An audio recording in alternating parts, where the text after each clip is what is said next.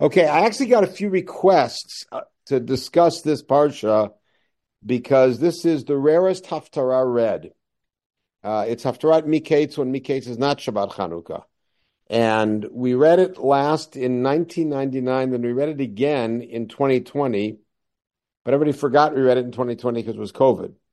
So, and now 3 years later we're reading it. I don't know when the next time we're reading it is. Maybe somebody can do the research, but it's going to be quite a long time because Shabbat Chanukah is almost always Miketz. Sometimes it's Vayeshev and Miketz, but to have Miketz as it is this year, the day after Chanukah is over, and so it gets its own Haftarah is unusual. And the Haftarah that is commonly practiced for Miketz, not Chanukah, is from the third chapter of Sefer Malachim. It's really the second half of the chapter. And it is the story of the demonstration of Shlomo's great wisdom. Now, before going into analysis of the story, we also have to ask the question, what is the propriety of this Haftarah for this parasha? We have to remember that the selection of Haftarot, for the most part, was not hardwired in the times of Chazal. There were a few Haftarot that were already mentioned in the Mishnah and the Tosefta, particularly in the context of Chagim, and also a little bit of the Shabbat before Tisha B'Av, although it was a slightly different Haftarah than we do. It was half of it, a part of it. Rosh Chodesh Av, if it was on Shabbat, there was Chazon, and it was slightly different than what we do. But most of the Haftarot were open game. And the idea was in Bavel to take a passage from the Nevi'im that approximated the theme of the Kriyat Torah. And in Eretz Yisrael, the minhag was to take a passage from the Nevi'im. Your choice, there were certain rules, how much you had to read, how to not to end or begin with something particularly dastardly, very upsetting. And in Eretz Yisrael, the approach was to take something where the first key word in the Haftarah was the same as the first key word in the Kriyah. Right. So as a result of that, we by the way have from the Geniza we have a list of the Haftarot practiced in Eretz Yisrael. What happened is over the course of the next few hundred years after the completion of the Gemara, if you can call it that, up until really the end of the millennium, there solidified practices of reading Haftarot associated with certain Shabbatot. But because it started developing then and did not really become solid until the late Middle Ages, as a result of that, as we all know, there are multiple minhagim in several weeks, where if you take a look at it, said the Sfaradim say this and the Italians say that, and the Teimanim say this and Ashkenazim that, to the point where sometimes people get confused. And I have heard somebody who was up there reading the Haftarah, and at the end of it said, Makan Nesaimim Asfaradim, because that's what it said in his book, and he was kind of flustered. So we're familiar with that. However, this, as far as I know, is pretty much across the board the common custom in that, again, rarest of circumstances when Miketz is not Shabbat Chanukah, and it is the story of Shlomo and the famous story with the two women. Why is it that the Haftarah for this Shabbat? So the obvious answer is because the Parshat Miketz, the beginning of Miketz, and not just the very beginning, meaning the whole first section of Miketz, is about Yosef's wisdom and Yosef's ability not only to interpret dreams, which is one thing, but also to give sage advice and position himself to hoist himself out of the position of prisoner via not only his interpretation, but making himself a necessary cog for the solution. And of course, it all works, and the result of that is we end up in Shibud Mitzrayim, but we'll leave that part alone.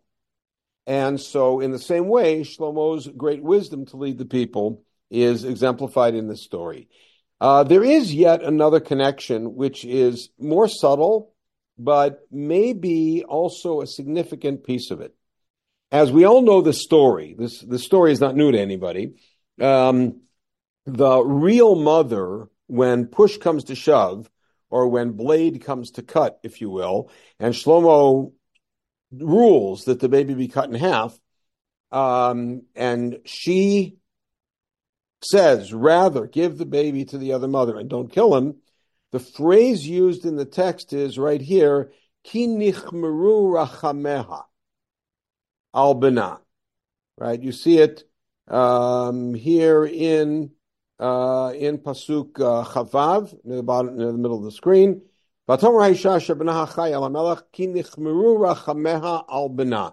She was overwhelmed with compassion for her son, and therefore she said, "Don't kill him."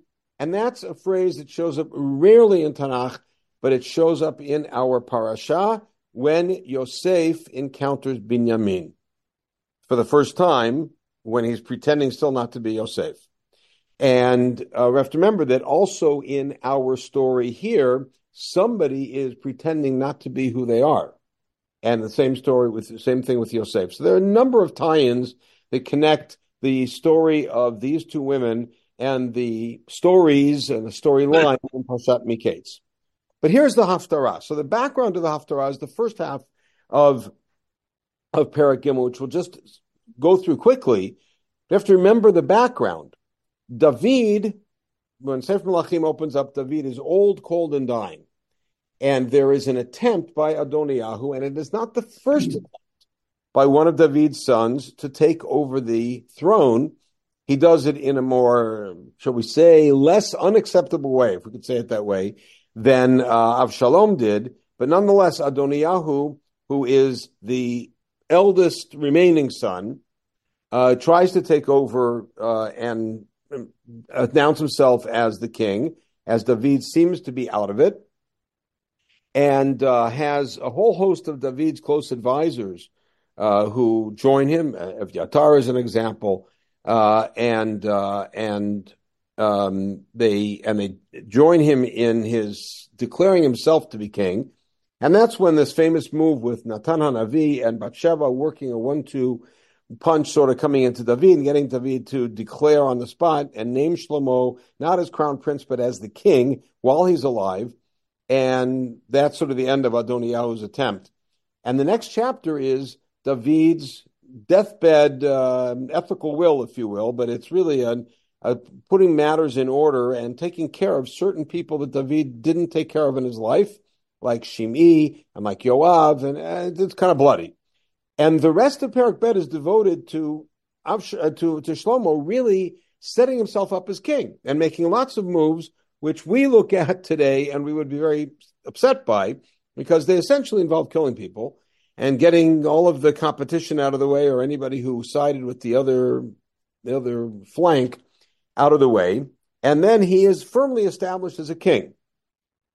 And then we find the following. And at the very beginning of this, there are seeds of trouble, and the trouble will only flourish in Perek Yud Aleph with Shlomo. But for right here, Vayitchaten Shlomo at Paro Melech Mitzrayim, Vayikach et bat Paro v'yivah ir David ad kalato livnot et beito et beit Adonai v'chomat Yerushalayim saviv. So Shlomo marries bat Paro. The reason this is, of course, difficult is because that establishes a relationship with Mitzrayim, which eventually will lead to Shlomo going to Mitzrayim to get horses and to fill his stables, and that's one of the things a king's not allowed to do. We'll leave that for some other time when we study Perek Yud Aleph.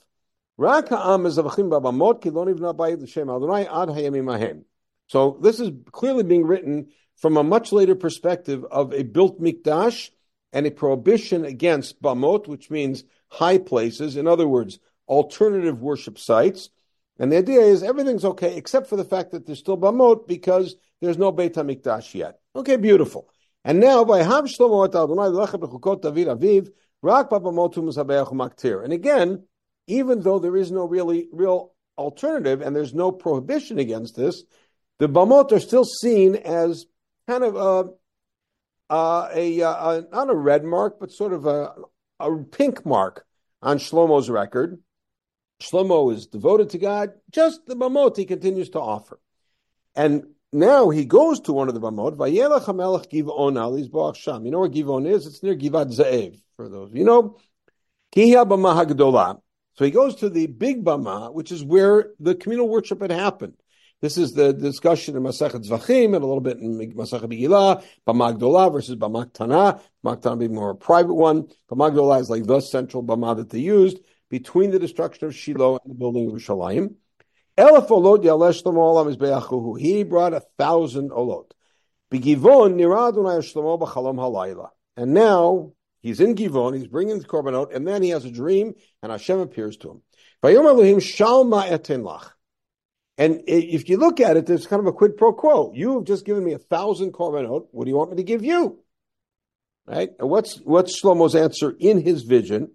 Vayomer Shlomo. Now this, of course, is difficult because how do you speak in a vision? But we'll leave that to the Mor Nevuchim and others who will explain how Nevuah works. I have no idea.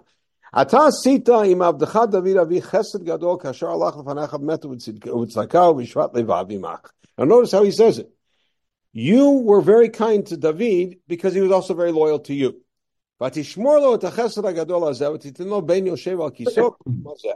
the great thing you did for him was to give him a son on his throne. Because remember, going all the way back to Shmuel Bet Perek Zayin, when David wanted to build the Mikdash, what was Hashem's answers to him? His answer was, first I will build your house, then you will build my house. How do I build your house? You have to die and have a son sitting on the throne. That establishes forever a dynasty. The fact that the king dies and his son sits on the throne, unlike Shaul, and unlike any of the Shoftim, therefore, that is what happened, and then he will build my house. And here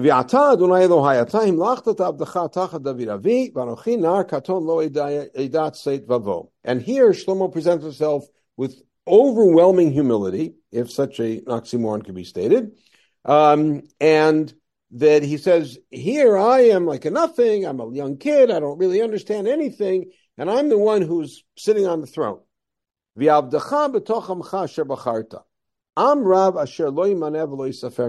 this huge nation, and I'm the king of them, and I'm a nothing, I know nothing.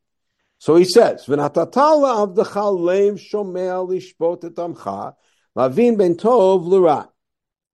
I want you to give me a heart that can discern. Remember, heart in Tanakh is not about emotion, it's about intellect.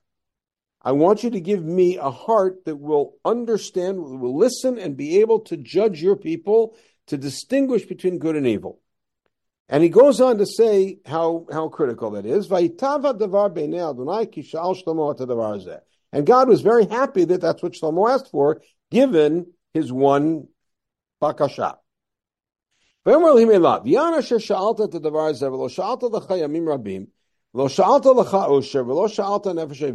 ask for any of the other things that kings usually ask for. That is the monkey's paw. You didn't ask for any of that. But rather you asked for a heart that can discern, ability to judge properly. So I am going to do that. But asiti kidvarecha actually makes it sound done. Now you have that heart. Now you have that ability, and you will be unsurpassed by anyone in your wisdom. And by the way, I'm giving you all the other stuff too. Wealth, etc., etc. Okay, Shlomo. So Shlomo wakes up, and behold, it's a dream, which is yet another connection with Parshat Miketz, although this one sounds more like Yaakov at Beitel. He wakes up, and behold, it's a dream. So now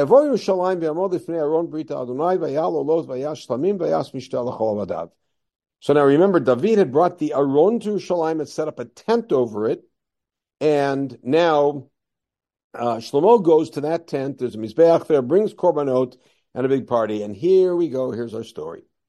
Now we all know the story, but we're going to read it carefully. Az tavona shtaim nashim zonot el hamelech vatamodna lefanav. So two women come before the king, and the text goes out of the way to identify them as prostitutes. Vatomer ha'isha hachat. One of them says, "Bi Adoni." Now, "Bi Adoni" is a proper introductory phrase before a king. We see it when Abigail talks to David. See it when Yehuda talks to Yosef, not knowing it's Yosef. Bi Adoni. We literally beg pardon. Ani v'ha'isha azot yoshvot b'vayit achad.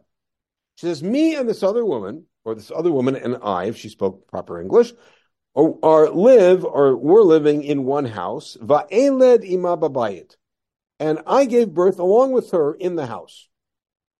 And now she fills in the gap.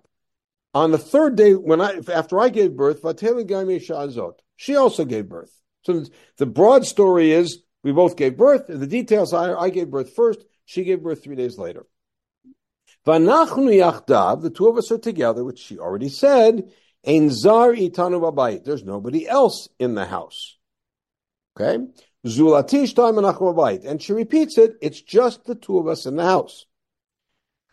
Now, at this point, a methodological point of reading narrative. In much of narrative in Tanakh, we have dialogue. And you have a story, and in the story, people talk. By the way, Parshat Miketz and Vayigash are replete with dialogue, with the Yehuda's speech before Yosef, but the brother's speech before Yosef when they don't know he's Yosef, and Yosef's confession and revelation to the brothers. Lots of dialogue. Dialogue works in two ways. One is you read a paraphrase or a translation. So, for instance, all of the dialogue between Yaakov and Lavan, we assume, is a paraphrase or a translation, because Lavan's not talking Hebrew. For sure, when Moshe and Paro were speaking, we're not reading a literal transcription of what was said, but rather a translation or an approximation of it.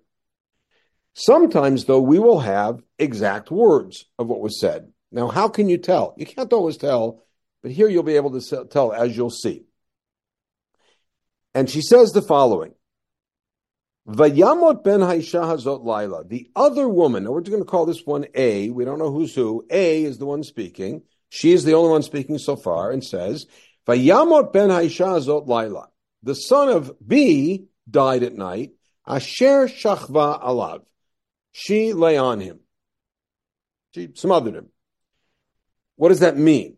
It sounds like, and the way most people kind of vaguely remember the story is, she's claiming that this mother, Nebuch, turned over in her sleep and by accident killed her kid. And now, Vatakom b'toch halayla, and this woman, and again, in the conventional or common way of reading it, this woman was so distraught what she did. Vatikach et bni me'atzli, she went and took my son from me. Vamatcha yishena, I was sleeping.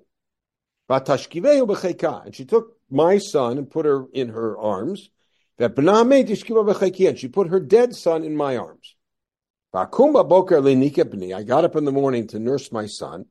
Well, he was dead. Then I looked when it was lighter. I looked carefully. I saw it wasn't my son. I realized what happened. And so I put two and two together. Her son died. She wanted a son, so she pulled the swap. Vatomer ha'isha acheret. Now B speaks up. Lochi b'ni hachayu b'nei chamet.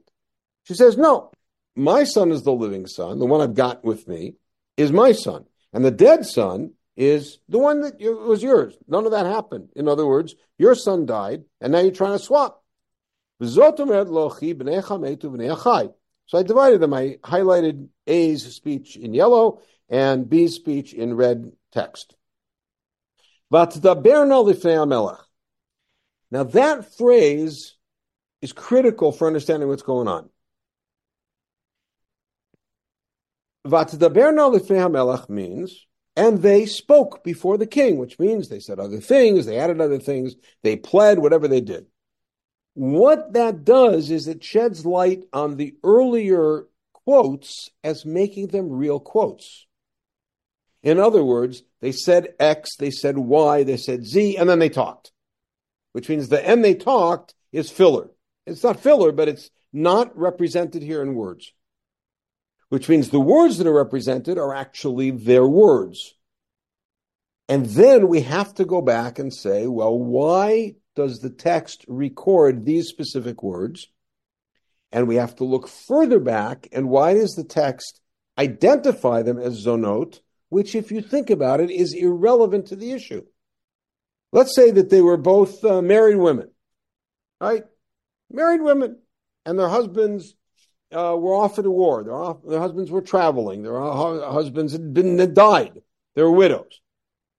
And then each came with a claim. The same situation would apply. So why identify them as zonot? But also take a look at the words that they use. We'll see if that'll be a clue for Shlomo. Now notice what the king does. He does something very strange. Vayomer Melech, Zot omeret ze bnei achai uvnei chamet. And now, by the way, he's pointing to B, because that's what B said. Notice that in B's words are the inverse of A's words, and Shlomo repeats that. Shlomo doesn't say, Kol achat omeret shebna achai. He doesn't say each woman is claiming that the living kid is hers. He replicates their words exactly following the order. One of them, that's B, says, B'ni hachai uvnei chamet. And he says, and the other one, that's A, says, B'nei chamet uvnei achai. So B mentions the living kid first being hers, and then the dead kid being the others, and A flips that. Okay? And now the rest of this we all know. So the king says, bring a sword. They bring a sword. Cut the living kid in half. So you give each one a half. This is just kidding. All right, this is clearly a ridiculous solution because it just means you're going to have another dead kid. But Shlomo's pretending to be, shall we say, super moronic and say, I got a great idea. Let's give each of you half a kid. Now, Shlomo obviously is not super moronic, and we all know what's going on here. He's trying to make sure that he'll flush out the real mother because she'll say, I want my kid to live, even if he lives with the wrong mother. And that's, of course, how it plays out. Vatomer bi adoni tnula tayiludachai v'hamed altmituhu. So the real mother speaks up, and again, her compassion overwhelms her for her son. And she says, Bi adoni, pay attention to those words, give her the living kid, don't kill him. Okay. Now, what should the other woman say at that point? At that point, when the woman who we know is the real mother, but only we know that, and she knows that, says, you know what, don't kill the kid, give him to the other woman. What should the other woman, who's the fake, what should she say at that point? You're right, she should say nothing. Great. She should say nothing. I won, and I get the kid, and now I get to raise a beautiful child. Not mine, but I'll pretend he's mine, fine. Instead, what happens? V'zoto meret, gamli gamlach lo yeh gezoru. She says, you know what? It shouldn't be mine, shouldn't be yours, kill him. Now, the rest is piece of cake. Shlomo says, give that woman, the woman who had compassion, and give her the kid, because she's the real mother. And he doesn't do anything to the other mother. We don't hear about that. So how did Shlomo know? Now, remember, Shlomo obviously is bluffing. There's no question. He's not going to kill the kid. Shlomo's bluffing. But you know the rule of bluffing. It's true in war. It's true in poker. It's true everywhere. You can only bluff when you know what the answer is going to be, especially when the stakes are this high with a life. So how did Shlomo know that was going to be the response? Now, by the way, the way that most people remember the story is inverted. They remember the fake woman saying, okay, cut him in half. And then the proper mother coming, the real mother coming and saying, no, don't kill him. That's a little bit more reasonable. What's super unreasonable is after the proper mother said, don't kill him, then the fake mother says, no, cut him in half. And Shlomo had to know she was going to say that. She was going to reveal her hand. Because think about this. Let's play it out differently. Let's say that the real mother says, you know what, don't cut him in half, let him live. And the other woman, to try to prove she's the real mother, says, no, give her to her rather than cut him in half. And then we're basically back at square one. Which means Shlomo had to know that that this woman, who's in red here, B, was going to say kill him. How did he know that? So I've shared with you here two solutions. One which Yudah, even Shuat and Shuaf and the Meiri suggest, and a friend of mine 20 plus years ago, somebody I've never met, an internet friend, made this suggestion. He shared it I think it was on the time that we read Miketz in 1999. Maybe he shared it, and you can read it here in the sources. The Malbim has a different solution, but I'd like to share a solution which I think comes from the text itself without any external information. The Malbim solution is based on an intricate read of the laws of Yibum, as you could see. It's ingenious, but it doesn't make the point, because the only thing that you would get out of it, if that was true, was that Shlomo knew Hilchot Yibum. Right? And it doesn't really make the point that we're trying to bring out here. That Shlomo has this great sense of justice and of right and wrong, and is able to intuit in a case who's telling the truth. So let's go back and see what the text actually tells us. First of all, these women are zonot. Why is that critical? Because imagine a zonah with a baby. There is no bigger obstacle to making a living than a zonah with a baby. Right? Think about that. Now, what does woman A come and say? She says, me and this woman are alone in the house. There are no strangers there. I gave birth to my kid. 3 days later, she gave birth to her kid. And we are alone. There's nobody else in the house. What's she describing to Shlomo in kind of delicate terms? Business is very bad. Or shall we say business is non-existent? Because nobody's going to go visit a zonah with a baby crying there. And so now, next thing, notice what woman A says. Her baby died because she lay on him. But in the next breath, she says, and then she replaced the babies and put one with me because I was asleep. Well, if you're asleep, how do you know she lay on him? The answer is she's not describing what happened. She's making a claim. What's her claim? That the other mother deliberately smothered her baby. That's her claim. She deliberately smothered her baby because she couldn't do business. And then what did she do? She swapped babies, and what does she intend to do? In a few nights, she's going to do the same thing to mine. Why didn't she do it the same night? Because it would look way too suspicious for two babies of two mothers to both die in the same way in one night. So she figured, she'll take my baby, and a few days later, she'll kill him. That's her claim. Notice how Shlomo listens to them.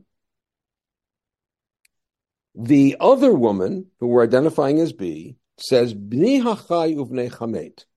Now, I'm going to make a claim which is the counter of the Malbim, which is that when a person presents a claim, what they want is the last words they say before the king, before the judge, to be the main purpose of their claim. B is saying, Bni hachai uvnei chamet, because her main interest is the dead kid. She wants the kid dead. And what is the other woman, the one we're identifying as A, who we're ultimately identifying as being the real mother, says, Bnei chamet uvni hachai. Her real interest is in her living kid. So that's what comes second. Now, one last piece to the puzzle. How do I know that A is the real mother? Because I color-coded it that way, but how did I know that? The answer is as follows. Remember, we look back at this, and the methodology that I suggested is that when you have a phrase, Vatidaberna lefnei hamelech, meaning, and they spoke in front of the king, tells you that the rest of the words that are mentioned are actual quotes. They're not just paraphrasing, they're actual quotes. And then besides that, they said stuff. What was the first thing that A said to the king? She used the phrase, Bi Adoni, which, by the way, is what you would say before a king, but we don't need to quote it every time. Notice what happens down here when she pleads to not kill him. We know that's the real mother. She says, Bi Adoni. It's as if the text is telling us, this woman down here in Pasuk Chavav, who is identified as the real mother, and says, please don't kill him, let him go with the other one, is the same woman who spoke first, Bi Adoni, uses the same phrase. And she's the one who gives this description, and she's the one who makes the claim that the other woman killed her child intentionally, and now she has mind to kill him. Shlomo repeats that. Notice, Shlomo repeats their words and says it in the order that they said it.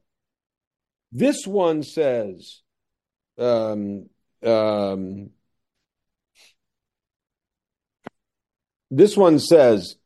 B'nei achai uvnei chamet, and this one says b'nei chamet uvnei achai. He quotes that, which means he's picking up on that difference.